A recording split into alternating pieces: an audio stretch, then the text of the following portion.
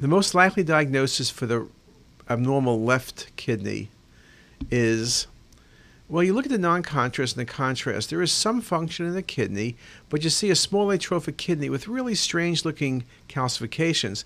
The calcifications, in some sense, are almost around different portions of the kidney and the cortex and medulla.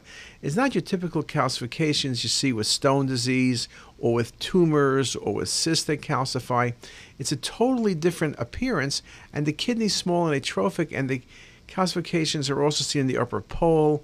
It's not the appearance of an infarct, and it's not the appearance of just simple calcification, and it really isn't the appearance of vasculitis. With most vasculitides, the kidneys can be small perhaps and have irregular vessels, but you don't see these calcifications. This is a classic case, although not commonly seen, of renal tuberculosis. Just a very nice example. Calcifications of the cortex, some medulla, small kidney, poorly functioning, renal TB. We see renal TB very infrequently, but it's something that should be kept in mind, particularly when we see patients from foreign countries.